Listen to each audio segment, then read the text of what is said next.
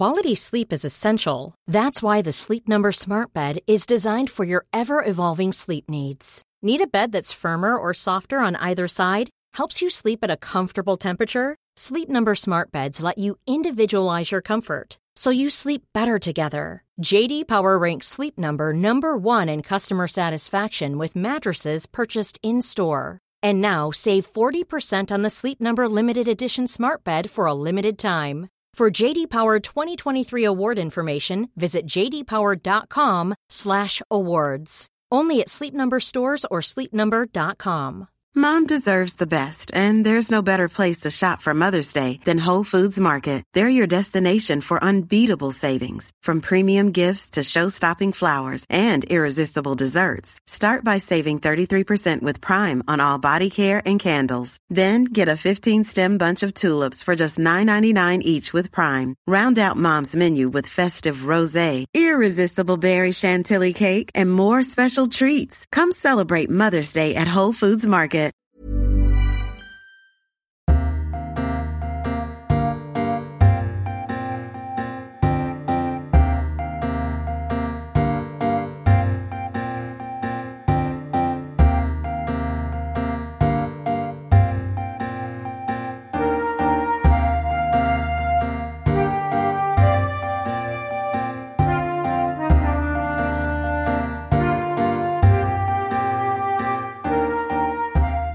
Welcome to this week's episode of the TLS podcast. I'm Alex Clark, and Lucy Dallas, the TLS's arts editor, is here with me.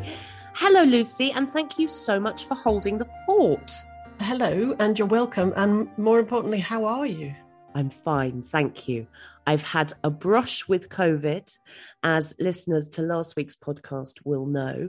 And although I'm still a little bit weedy and extremely snotty, I am fine. Thank you for the But it's okay because we do this remotely, don't we? Yes. We're not in the same room. So I can tell you that I'm back, if not on my feet and not ready to run a marathon, but at least back to pottering around the garden and that sort of thing, trying to get fresh air.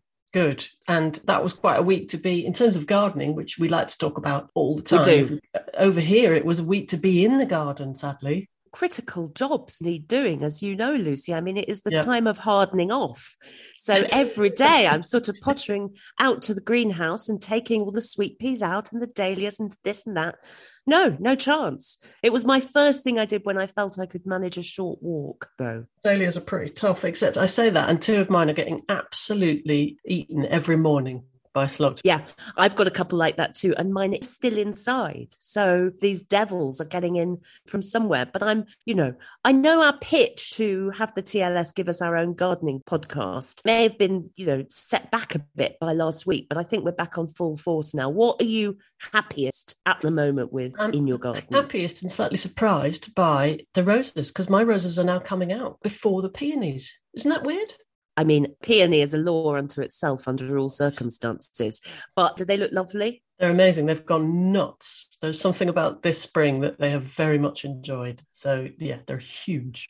I'm exceptionally envious. I like to think that at the top of this hill here in Southern Ireland, we're always a little bit behind. Although I will say my potatoes are going great guns. So we should. You say that pride goes before a fall when the crows see that. I don't know about you. I've started to see my first swallows and swifts, though. No, and I'm very jealous of that. That's really wonderful, actually. It's a lovely moment, even when you are palely coughing on your bed and you just see one out of the window and you think, yes, spring has come. Anyway, before we get closed down or hijacking this podcast, we will tell you what's coming up on the show.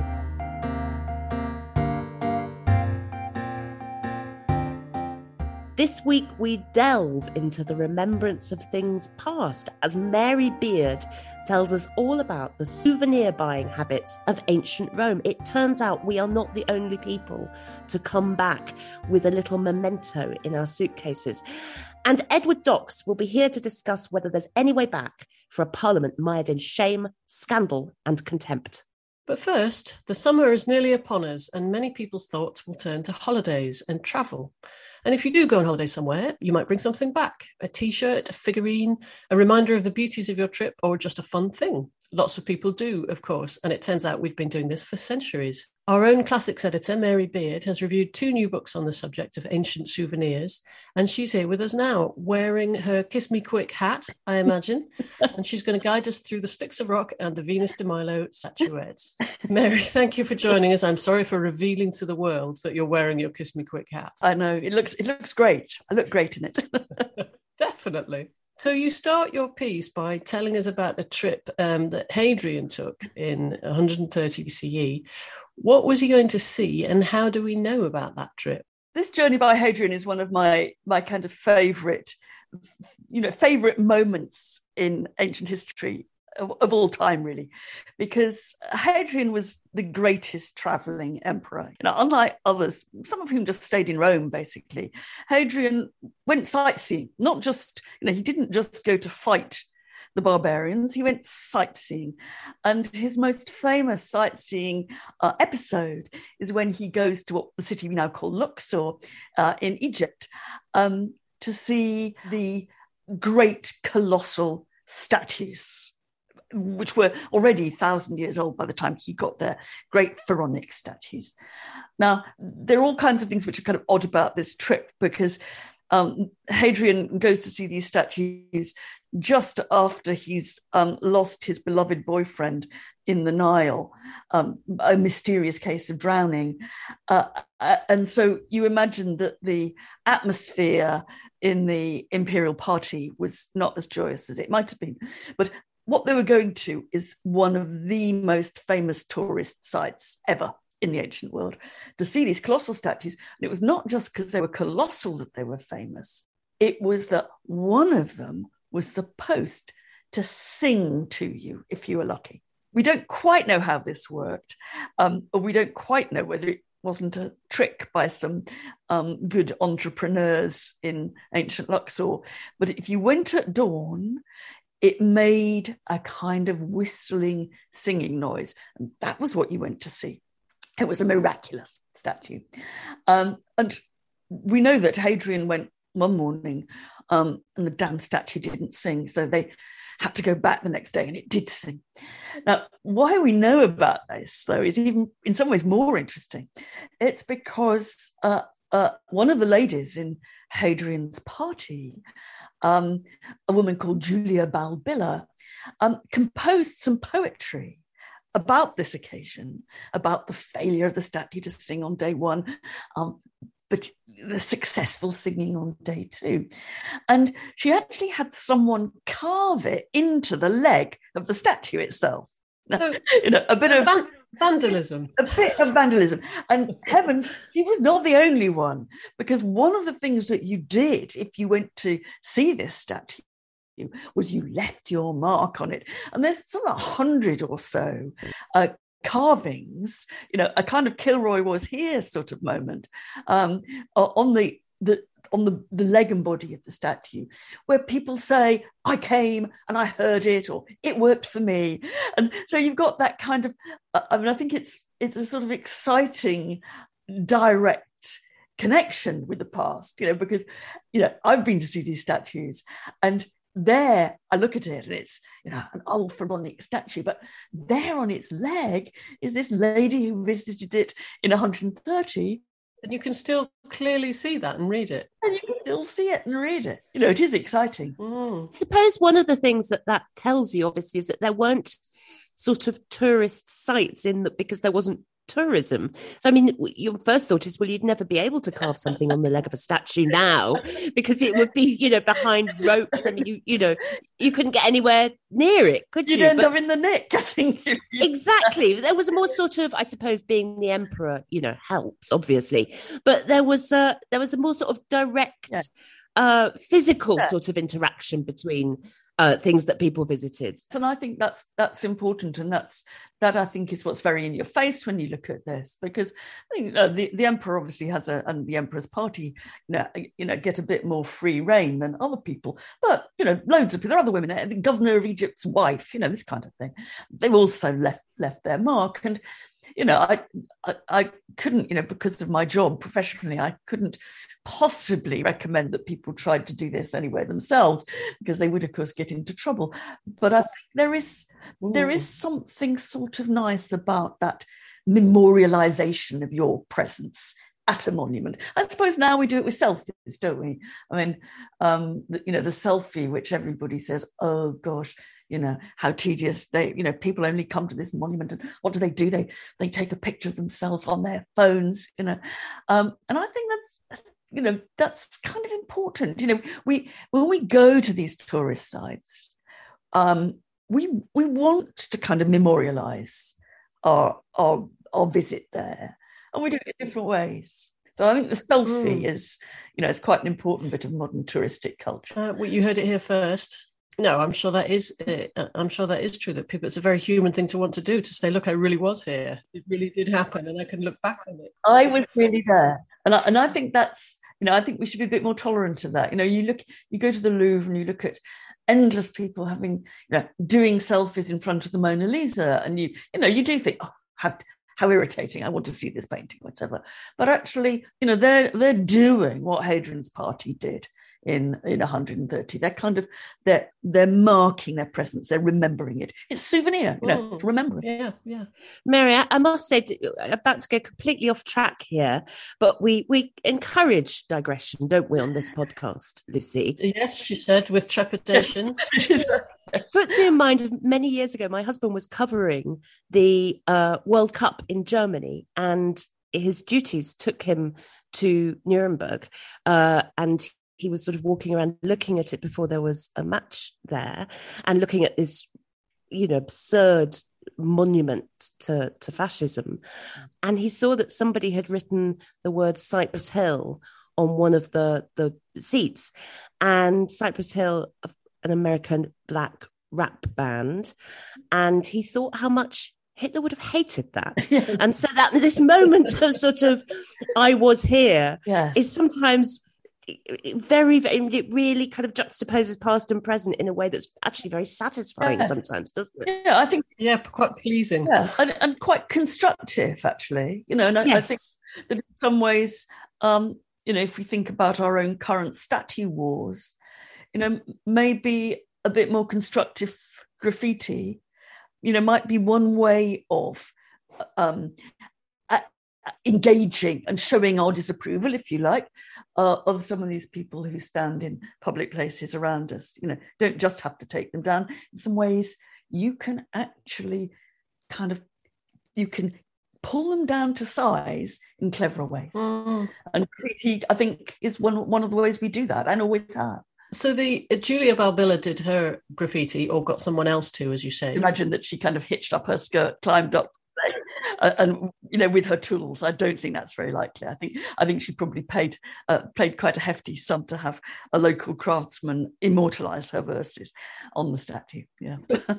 Hadrian also, he commemorated his trips, didn't he? You said he was a great sightseer in his villa at Tivoli, which was actually a kind of great big sort of encampment, wasn't it? A great big area.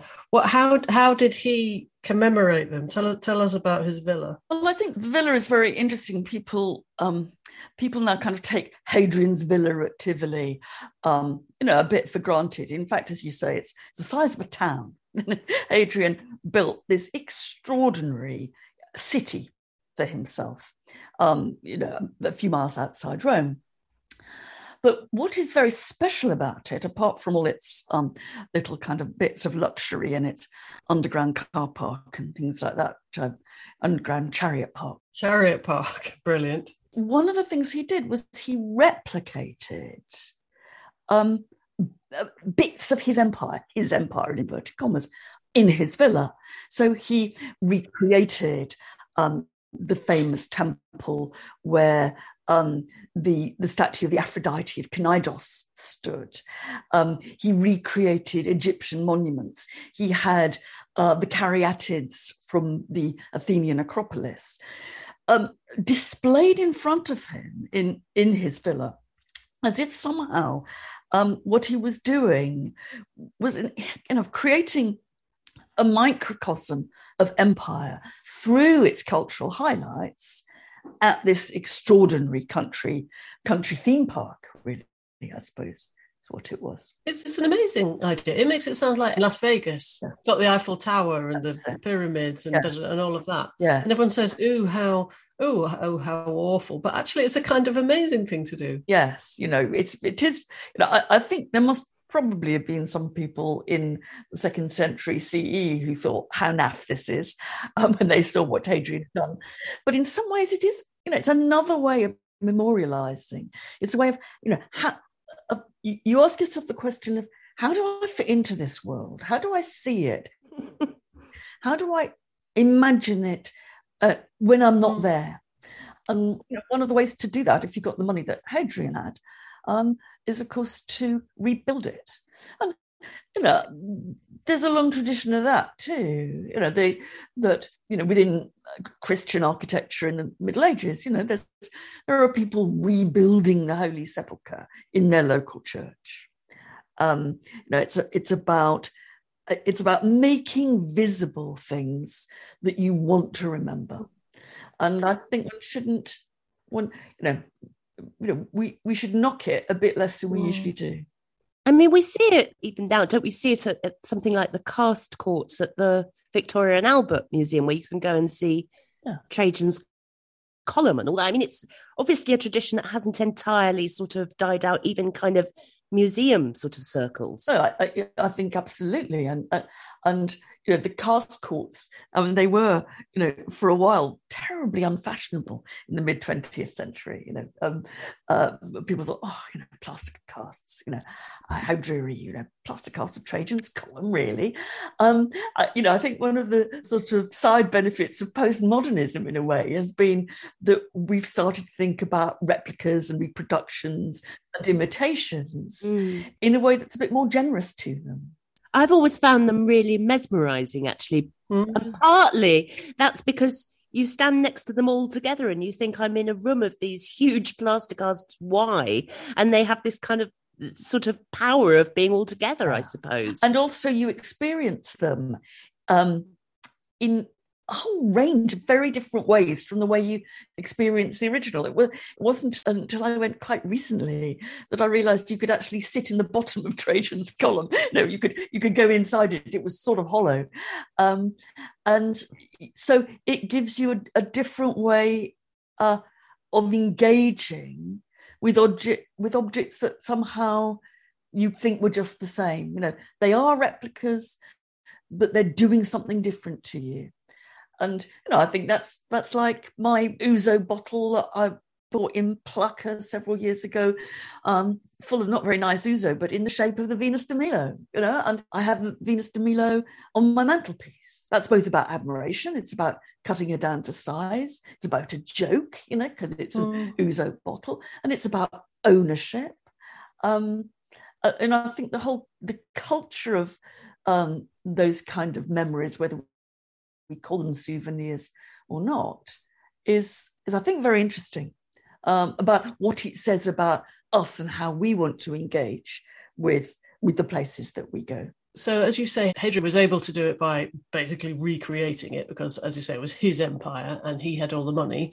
But you said also that so-called ordinary people did travel around a fair bit. People got around the empire, didn't they? So what did they bring back if they didn't have what was their equivalent of the Venus de Milo statuette with ouzo in it? Yes, well, they couldn't quite do what Hadrian did, and I don't think that very many people, except the very rich in the ancient world, went on holiday, but they did travel. The Romans, are much more mobile than we think, and when they went places, they also wanted to remember. They probably were going for work or whatever, but they wanted to remember, and they bought, it looks like, the sorts of things that we buy. There is a wonderful glass bottle in the shape of a famous statue from Antioch, the so-called good fortune Tyche of Antioch, probably originally filled with perfume, or maybe the ancient equivalent of ouzo. And there's something terribly similar to my ouzo bottle, that I'm going to this city, I've seen its famous statue, and yet I'm bringing it back in a different form. I'm bringing it back, filled with something in glass. And one of the things that I think people aren't very well aware of, partly because they don't often get put on, spotlit display in museums, often kind of crappy little things. But there are endless miniature replicas of some of the most famous works of art in antiquity. I mean, the statue of Athena that was inside the Parthenon, you can find plenty of her in cheap terracotta or on little cheap gems. And they're into the same mechanisms of recall and ownership and souvenir, and no doubt partly present and gift that we are. And also, I guess, telling somebody that you've been there. Mm. You're displaying something to say, yes, of course I've been there. Haven't you? Yes, that's right. And of course, it's because in the ancient world, we don't know the history of these objects when we find them. So we're never quite sure whether the person who owned this little terracotta Athena, whether they'd been to Athens, or whether actually it was a sort of it was a symbol that substituted for a visit. I mean, there are plenty of people, who have postcards or posters on their wall, I do, of works of art that we've never actually seen. So they fulfill quite complicated, ambivalent relationship between the experience of viewing, or the desire to view, or the parade of a particular, cultural cachet. I guess it's no doubt it was as complicated in the ancient world as it was now. There are disciplines, aren't there? You mentioned there are disciplines that study this kind of thing, kind of now, as it were, souvenir theory and theories of place. So can these help in figuring out what the Romans did with the objects and what they meant to them? Yeah, I mean, I think they can. And I think that anyone who tried to look at ancient souvenirs as what clearly some of these objects are, I think, would be very foolish to do it without thinking about how modern sociologists have discussed souvenirs. I mean, the problem, as always, with the ancient world is quite how similar is it? Quite how, is this an identical experience? Is it partly overlapping, but partly very different? And there's one particular group of objects that both the writers in the books I discuss talk about, which are extraordinary, rather beautiful glass flasks with the cityscape of the towns of Baiae and Puteoli from the Bay of Naples. They look like Roman souvenirs. They look like, I've been to Baiae and I've gone home with a glass flask with the seafront of Baiae scratched out on it. Where you can, and it's not always easy, but you then look at where these things were found, and several of the ones we know were found in graves. And you think, okay, this is a souvenir, but I don't get buried with my ouzo bottle. Are these things doing something very different in the ancient world from what our souvenirs do? Maybe they are. You can't quite tell that they are fulfilling the same function. There's always a danger, as you say, isn't there, of because we, especially because we recognise the object, there's a danger to leap to it and go, well, they're doing what we do. That's right. And in part, maybe they were, but in part, maybe these are fitting into the kind of culture of the ancient world in a significantly different way. Now, I can't begin to think what the connection between a glass flask with the cityscape of Baiae on it and the rituals of death, but it looks as if there was one in a way that there isn't now. Is it so widespread that, sometimes people are buried with favourite objects? I mean, could it be that sort of simple, or is it too widespread? Does it happen too frequently for that to be likely? We're dealing with quite a small sample. So, let me be honest. It's very hard to know. And, you can say, look, this is very precious to somebody. What do you do with burials? You can get buried with something very precious to you. And it's as simple as that. Some of the inscriptions that are also on them, there's the kind of the cityscape is engraved, but then there's little messages are engraved, also look a bit like funerary things, the memory of my bright light and this kind of thing. So I think it's puzzling. But my favourite example, though, actually, is one where I think for once we can actually be pretty certain that we're dealing with something which is absolutely spot on our experience. Because a few years ago, there was a metal stylus for writing discovered in Roman London. And it's got a kind of very, very tiny, difficult to read verse on it. But as far as you can decode it, and I think this is fairly certain, it does actually say, I went to the big city and all I brought you was this rotten pen. Partly, we are in the same world. Though I think at the margins, we might not be. That's perfect, isn't it? It's wonderful to find something like that and go, there, see, you show it to someone and say, look, that present wasn't so bad. They were like us after all. We can think that we're part of a long and noble tradition, beginning with at least Hadrian. Yes, no need to feel ashamed. You've made me feel so much better about my Goldfinch fridge magnet, I must say. Oh, yeah, I'm a big fan of all these things. The Romans would have so liked the fridge magnet, I think. Both beautiful and useful for holding up your shopping list. They'd also quite like a selfie, I can't help but imagine. If only Hadrian had his smartphone. You'd be sifting through them even now, Mary. That's what you'd be doing. Yeah. Thank you very much for enlightening us and liberating us from any lingering shame we may have felt about our knickknacks. Thank you so much. Thank you.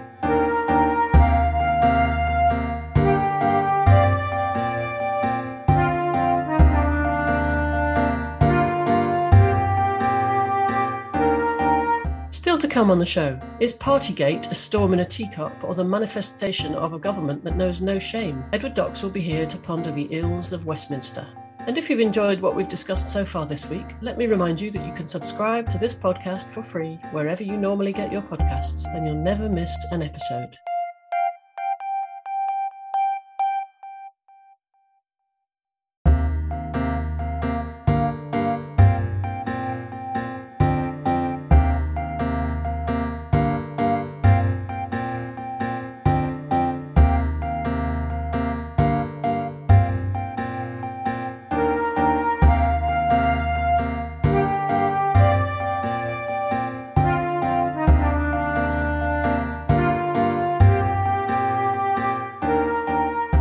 Welcome back to the TLS podcast with me, Alex Clark, and the TLS arts editor, Lucy Dallas.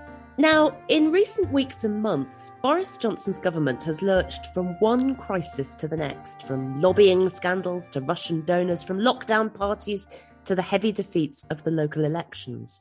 But where did it all start? Are these missteps caused by poor judgment and blinkered political vanity, or are they indicative of a much more deeply rooted rot? The title of Hannah White's book, Held in Contempt, may give you a clue as to where she stands. Edward Docks has reviewed it and joins us now. Welcome, Edward.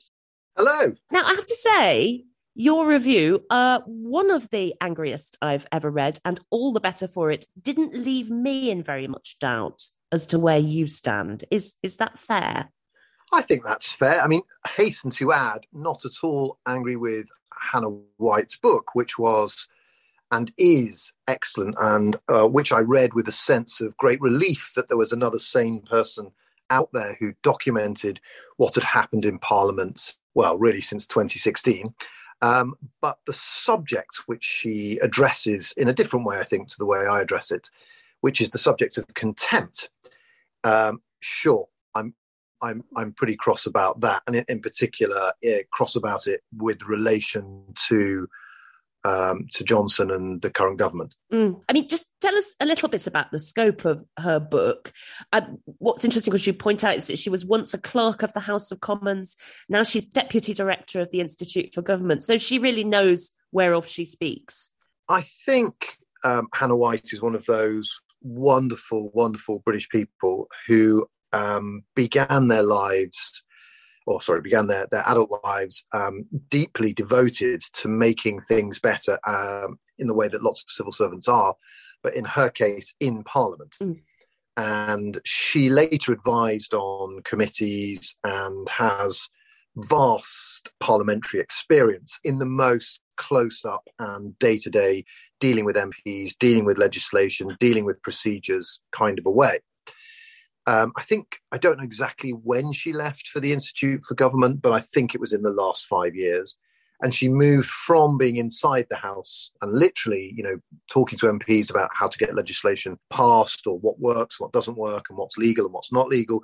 She moved from that to a more wider strategic role where she now looks at, it's the Institute for Government, so looks at government. And from a non-party political point of view, she was non-party political when she was in Parliament, of course, as well, tries to assess what might be done to make, the central engine of British life, i.e. the procedures of Parliament, work better. And so that's where she comes from. And her book really is as you might imagine, given that background, a wonderfully skillful and forensic look at various aspects of Parliament, done from a vantage point of expertise and with lots of love. She obviously, as many civil servants do when you get to read their stuff or get to know them, she obviously loves Britain and loves Parliament. So it's written from a place of great care, I think. But she essentially diagnoses what we might say is, she calls it in her title, Held in Contempt. And she looks at various aspects of political life and how that plays out in Parliament, and goes through them and sort of illuminates for the reader what it is that's going wrong. And just to give you some examples, one would be the arcane procedures are so difficult to learn that many young MPs or new MPs have no idea how anything works. And it takes them a long time to do so. You arrive in Parliament perhaps with lots of excitement and vim and, from either side, whatever your views, trying to get things done for your constituents. And you sort of hit this labyrinthine nightmare of how procedure works and get ground down by it, or it takes too long. Second obvious point she makes is the actual buildings and fabric of the House of Commons and the House of Lords, Palace of Westminster, is really, really dilapidated. I used to work there briefly as a journalist myself, and I can tell you there's mice everywhere. All the heating pipes leak. It's old and it's falling apart, and the disrepair is just such an obvious metaphor, really. And then the last thing, and I think the most serious, although all of those things are serious, is the way that successive governments, because of Brexit, have started to treat Parliament, starting off with Theresa May, who had to be reminded by the Supreme Court that she couldn't behave in the way she's trying to behave. And then we move on to the very, very, I can't think of a better word than bad, approach that Boris Johnson has had to Parliament, where he repeatedly sidelines Parliament, tried to prorogue Parliament, turned the people against Parliament by calling the Brexit bill a surrender bill. So essentially made the country complicit in discussing the illegitimacy of Parliament, and then goes on from there, and now stands accused of repeatedly lying to Parliament. And Hannah makes that case, and then I go on from there to talk more generally and perhaps more on the emotional human side of what contempt means. The first thing that one thinks, of course, is those processes and procedures which Hannah White seems to say, and you to agree, are just render Parliament not fit for purpose in the modern world. Of course, they apply whatever party is in government, but it also seems that you're making the point that there has been an incredible manipulation of those weaknesses in the last few years, that essentially Theresa May and then Johnson after her have used to manipulate to their own ends. Is that right? That's right. I mean, one of the things that came home to me reading Hannah White's book is a lot of what's actually happening in Parliament is driven by those parliamentarians who have been there for quite a while and who've somehow got a grip on the arcane procedures and the labyrinthine difficulties of how you pass secondary and primary legislation and how you amend a vote and so on and so on. And this is not always the case, but it's often the case. Instead of discussing the matter in hand, members are constantly introducing bills or amendments that the public just don't understand. So the public are thinking, should we leave the European Union or not? And the parliamentarians may be thinking about that, but their bills don't seem to reflect that. Although they do in terms of the narrow parliamentary procedures. Very few people followed, for example, probably the most important act, or one of the most important acts of recent times, the Benn Act, and then following that onto the European acts in the autumn of 2019. So when we're looking at those things from the outside, we're not, as people, we're not understanding very clearly what's going on. And nor, Hannah White makes the point, are the younger MPs. Now, you add that to another point that she makes, which I think is very good, which is this problem of parliamentary exceptionalism, whereby MPs feel, and in some ways you can see why, that's their legitimacy, that's the reason they're there. And they need not participate in the kind of human resources type life that someone in business would be. So, if in business you had someone said you'd assaulted them or whatever, there would be procedures, it would be quite clear, there'd be tribunals and so on and so on and so on. In Parliament, as we all know, there are, I think, over a dozen live cases of that as we speak. And then there's all the stuff about Owen Paterson and lobbying, and there's all kinds of areas where MPs behave as if they're exceptions to established rules. And that reaches its apogee in the figure of Johnson. I don't think I'm saying anything out of line here, but who essentially does what he pleases and then finds a way to get away with it in front of Parliament, rather than, as Hannah White argues at the end of her book, setting an example where MPs become exemplars, they become the best of us.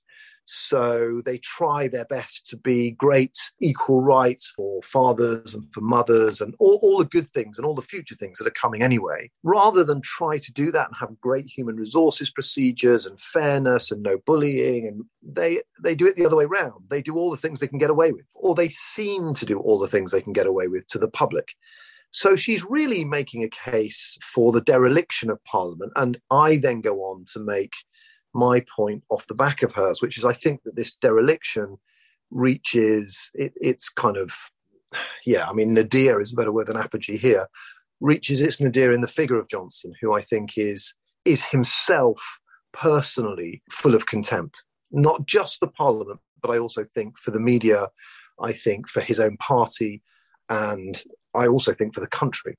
There's a balance, isn't there, because from what you say and what seems evident, there's a lot of need for reform of the arcane procedures, as you say, to put some HR in, to make it, to make it much more modern and straightforward and fit for purpose.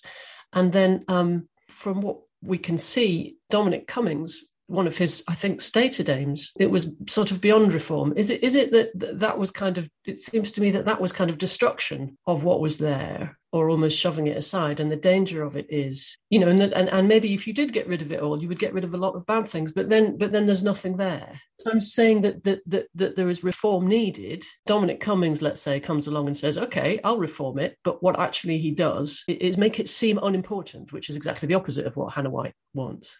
Does that make sense? Yes, I think Hannah White and Dominic Cummings are very good ends of spectrum. I mean, in my view, I think that it's a different subject, but I think Cummings' apocalyptic worldview and the kind of, in my view, the emotional hysteria with which he's a funny writer, because for all his claims of rationalism and altruism and clarity, he writes some of the most emotionally hysterical prose that you can read in modern Britain. I'm really glad you say that, Edward, because I read some of the things and I sometimes think, is it me? I cannot make head nor tail of them half the time. It's all at force 10. It's actually the opposite of rational. It's actually, there's another piece to write about that, but it's actually, in my view, the opposite of rational. It's a rationalism that is used as a thin carapace to cloak in my view, a soul on fire. I mean, the guy is completely on fire. And I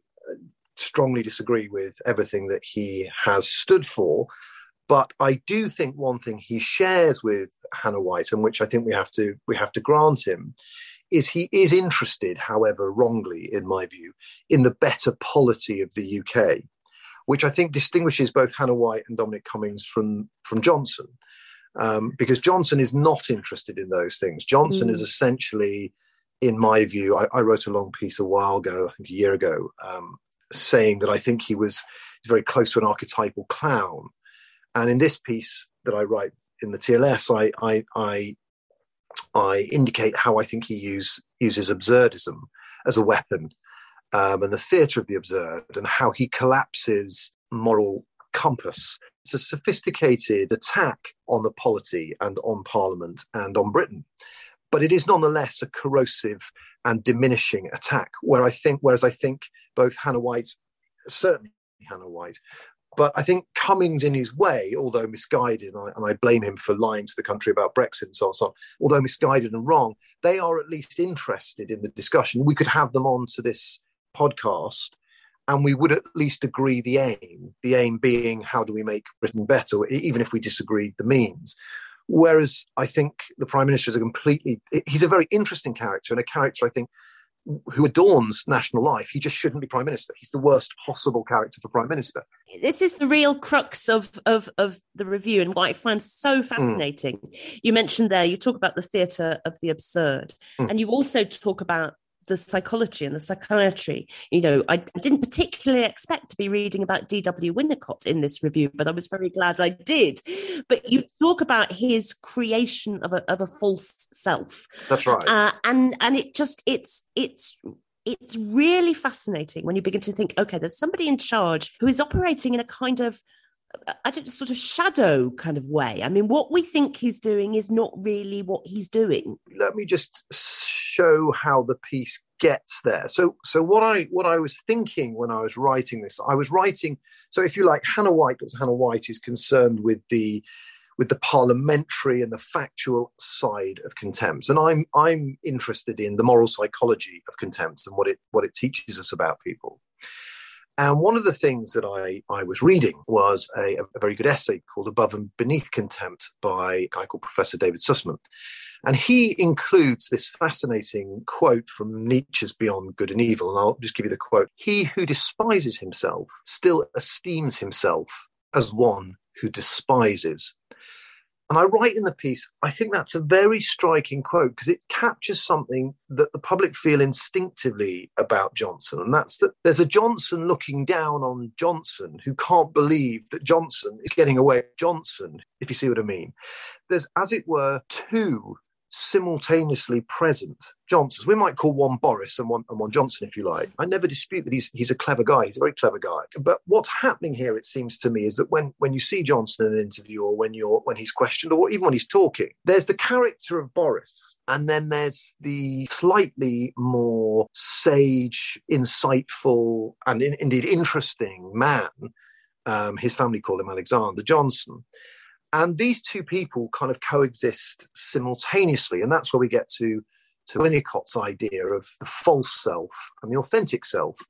And in a nutshell, Winnicott's idea is that in childhood, to counter coldness around us or disinterest around us, we develop a false self. And everyone does it to a certain extent. I certainly have a false self. But in extreme circumstances, this false self becomes monstrously distended and sophisticated, and an incredible performance, if you like. And that performance does really well because it's designed to seduce and beguile and garner attention and do all the things that were not there before. So if you like, under Winnicott's theory, and people who are interested in reading more Winnicott, I'd love his writing. I'm just trying to remember the name of the exact book. It's called Playing in Reality, and it was written in 1971, very germane when it comes to Johnson. Anyway, there we are. We've got this idea of a false self and a true self. Now, what happens, Winnicott argues, when this gap gets really, really big, as I would say it is in the case of, say, Johnson, I think Rees-Mogg, another candidate, what happens in the gap between the false self and the authentic self is that all kinds of uncomfortable feelings germinate: guilt, shame, horror, embarrassment, furtiveness, phoniness, and of course the fear of discovery. Because you're pretending. It's a protracted masquerade, is one of Winnicott's phrases. So what I think happens in the case of Johnson is one way that he gets out of these feelings, and the reason people think he's shameless and people think he doesn't suffer any guilt, is that he uses the absurd. He has this view, which is common among very highly educated people, I think, that the world is absurd, that we've made up the laws, that we've made up morality, we've made up gods, we've made up everything that we do. And that's an absurd thing to have done. And Johnson thinks things are absurd. If you read his novel, not a novel I recommend, just as a way of finding more out about him, he says it. He says his character, who is called Roger Barlow, of all characters' names, says all this. And so Johnson uses the absurd and the fact that he thinks everything's absurd and invites you to agree to collapse these feelings of discomfort, these feelings of guilt and shame. If people are all absurdly constructed, then he doesn't need to feel any anxiety of self-contempt. Now, of course, the problem with that is, again, all very interesting if you've got your own show on TV, or if you're a brilliant novelist, or if you're an entertainer of some sort. It's no good in a prime minister because absurdism corrodes the very fundamental things that we need to function as a polity. So that being parliament, that being truth, that being the duty of honesty, that being all the things that we need to make our country work. And actually Johnson's wrong because people like me agree. Of course we make the laws up, and of course we invent philosophy and science and nation states and courtroom procedure and so on and so on. We know that, but the reason we invent them is to give our lives meaning. So I think that's why Johnson, in my personal view, this is my view really, but I think that's why Johnson is so deleterious to the polity and, you know, to all to the Irish people who, on both sides of that discussion, who are suffering from his lack of, you know, he basically treats borders as absurd. He treats countries as absurd. He treats religions as absurd. You know, and then the Scottish fishermen who are out of business and all the Brexit stuff. So, and all the Conservatives, some friends of mine, very well-meaning, brilliant Conservative MPs, people like David Gauke, who got booted out. I disagree with them politically, but I can see that he wants to try and make things better. So even they don't like Johnson because Johnson basically treats the Conservative Party as absurd as well. Thinking about the people he surrounds himself with, his cabinet, first and foremost, but his other political allies, are they all just sort of going along with this for their own reasons of self-advancement and perhaps the kind of survival of the Conservative Party? I mean, people may not analyse Johnson to quite the degree that you have done. I'm not sure his cabinet, for example, is sitting around reading Winnicott and Nietzsche, but they must still have a sense of this. Why is it then that they tolerate it? Because he wins them elections, because he's a performer. Well, there we go. There's two answers. First is because he wins. So that just leave that there. That's why I think the letters have not gone in. Second answer, I think, I'm not alone in this. Many better writers and thinkers than me have written it, that he surrounds himself by people who are not his intellectual and instinctive equals. Those kind of people, and I'm thinking now of people like David Gauke or Nick Bowles or Oliver Letwin or famously smart Conservatives, cannot be anywhere near his government. The people that are close to him and that surround him in Parliament are people who are, not got his intellectual ability, and people who don't think and challenge him, or would never think to challenge him in this way. And I think he's hollowed out the Conservative Party. The Secretary of State for Northern Ireland, Julian Smith, was one such person, I think, and was widely admired on this island, and of course, therefore, had to go. Yeah. So that's what happens. The people like Priti Patel and Nadine Dorries owe their careers and their positions to him quite clearly. And the minute he goes, they go, and they know that. I don't think that there are many people in the cabinet. In fact, Michael Gove is obviously highly intelligent, but Gove is a busted flush now, I think. And he's not allowed near the media. So I think that most of the people around Johnson, I like Guito Harry. I've sat next to him at dinner a couple of times, but he's there for the fun. He's not there to tell Johnson what to do, really. Steve Barclay owes his position to him. I don't think Steve Barclay's a particularly profound guy either. So the people around him are not the great conservatives of our generation. He's deracinated the people around him and put sycophants and less able people in there. And I think the Conservative Party is in big trouble, because I think that what the country is really, really sick of them now. And lots of people on the centre-right, people who have maybe voted for Blair, might even have voted for Brown, but then went back to Cameron and Clegg, they've had enough. And I think the Liberal Democrats are going to do very well in the South, better than people think. And I think it's going to be, the Conservatives will find themselves having to start again. I think the damage he's doing, when I say in the piece, the damage he's done to the UK is absolutely unbelievable. I mean, it's really, really, really deleterious to our standing in the world and to the polity of our country. I was just wanted to just say something about the theatrical side of it, because in terms of the performance, because as you say, they're all doing a performance because they're public figures, and to being a clown and being in the theatre of the absurd, everything is absurd, but the clown can be trying to create meaning within that. They do also show you behind the scenes, as it were, but you can in that sense have creative clowns rather than destructive clowns. But from the way you're seeing it, that's not even what he is he? No, I mean, I agree with that, and I think that's a really good point. And I think that you're right, the theatre of the absurd is partly about the illumination of the architecture of theatre, and therefore the architecture of human society, thinking and relationships. It's not that I think that Johnson isn't doing that. I think he is doing that all the time. If you watch him in an interview, he basically is saying, my God, these interviews are so ridiculous. Can you believe that a person thinks this is the way to get the truth? Are you watching this? This is ludicrous. He's asking me a silly question. And I'm going to give him a silly answer, because what answer else can I give him? This is such an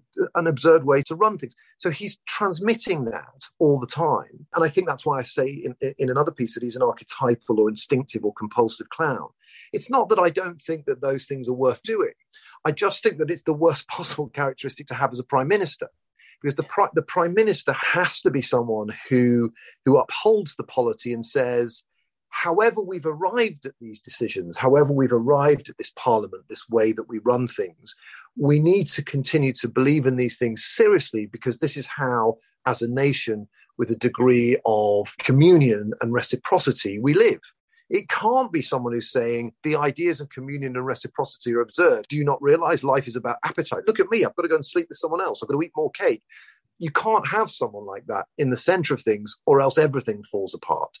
And I think we're seeing that. I mean, everything he turns towards, he treats as an apex clown. And it's funny and it's interesting. It is funny, it's interesting. It's also very involving, and voters fall for it. You're drawn into it. But it's also just not what you need in a leader. If I was in charge of things, he'd be the culture secretary or something. And he'd be brilliant at that. But I wouldn't make him foreign secretary, and I wouldn't make him prime minister, and I wouldn't let him anywhere near anything serious. Culture is serious, can I just say, on the TLS podcast?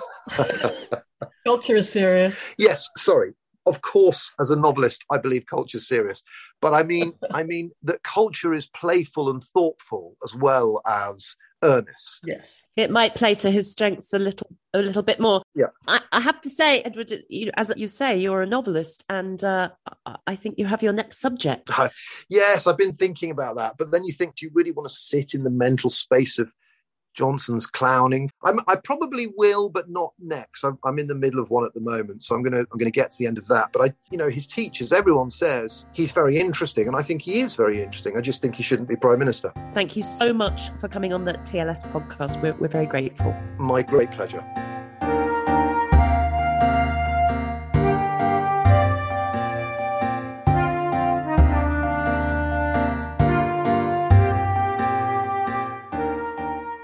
That's all we have time for this week. Our thanks go to Mary Beard and Edward Docks. Thank you for listening to this episode of the TLS podcast, produced by Sophia Franklin. We'll be back next week, but for now, from Lucy Dallas and from me, goodbye.